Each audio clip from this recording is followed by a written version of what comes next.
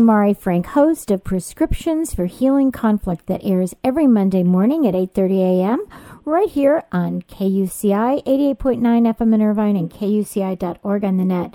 And I'm so pleased to present the weekly segment of Orange County Sheriff News and Safety Tips, and we are welcoming back Lieutenant Paul Fuzzard, who is a 27-year veteran of the Orange County Sheriff's Department, and he currently oversees nearly 800 volunteers who make up the department's Reserve Bureau. So thanks so much for joining us. Great to be here, Mari. Thanks for having me.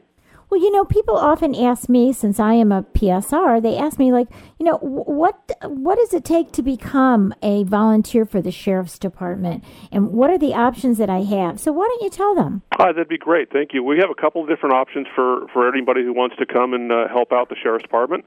The first one would be a Reserve Deputy Sheriff, and our testing process for that is the same as for a regular paid Deputy Sheriff. And we'll be testing on July 14th at 6 a.m. at the Regional Training Center and Academy in Tustin.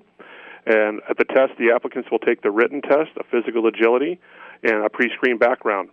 And then you'll be scheduled for an oral panel interview after that. And if you get through all that testing process, you'll be just like a regular deputy sheriff, and you can go to our Level 3 Academy. Yes, and I know people love to do that. Why don't you talk about what the PSR program is? Sure. PSR stands for Professional Service Responders.